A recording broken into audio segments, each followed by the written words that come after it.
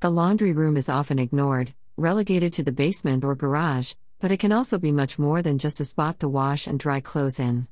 Here's a few ideas. There are now washers and dryers that are not only functional, but also aesthetically pleasing, either blending in well with the surrounding decor or making a decor statement onto itself. And with the newer shapes and sizes, a laundry room can now be located in other rooms of the house, like an upstairs closet, underneath a stairway, or even in a breakfast nook. A laundry room can be a multi-purpose area. If there's enough space, consider adding some shelves and perhaps even an extra small to medium fridge to create a food storage pantry. Got a large countertop in this location? It can also be a gift wrapping spot. Or create a combo laundry/craft room for sewing projects, etc. It's very important to select appliances that offer the features you need and want. And be sure to find those that will fit into the space you have. Have a very small house or apartment?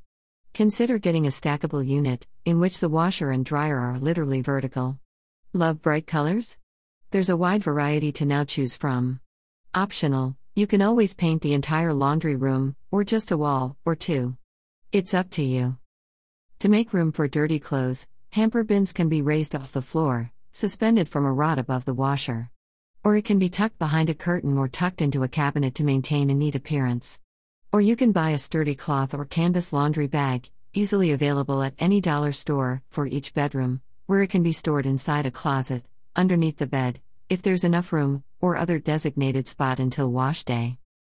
If there's not enough cabinets, shelves or drawers in the laundry room, or there's none at all, add a few. And you don't have to be a master builder to achieve this.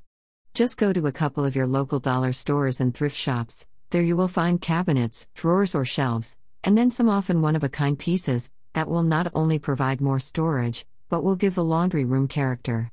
And you'll save money. How cool is that? If you're really broke right now, start small.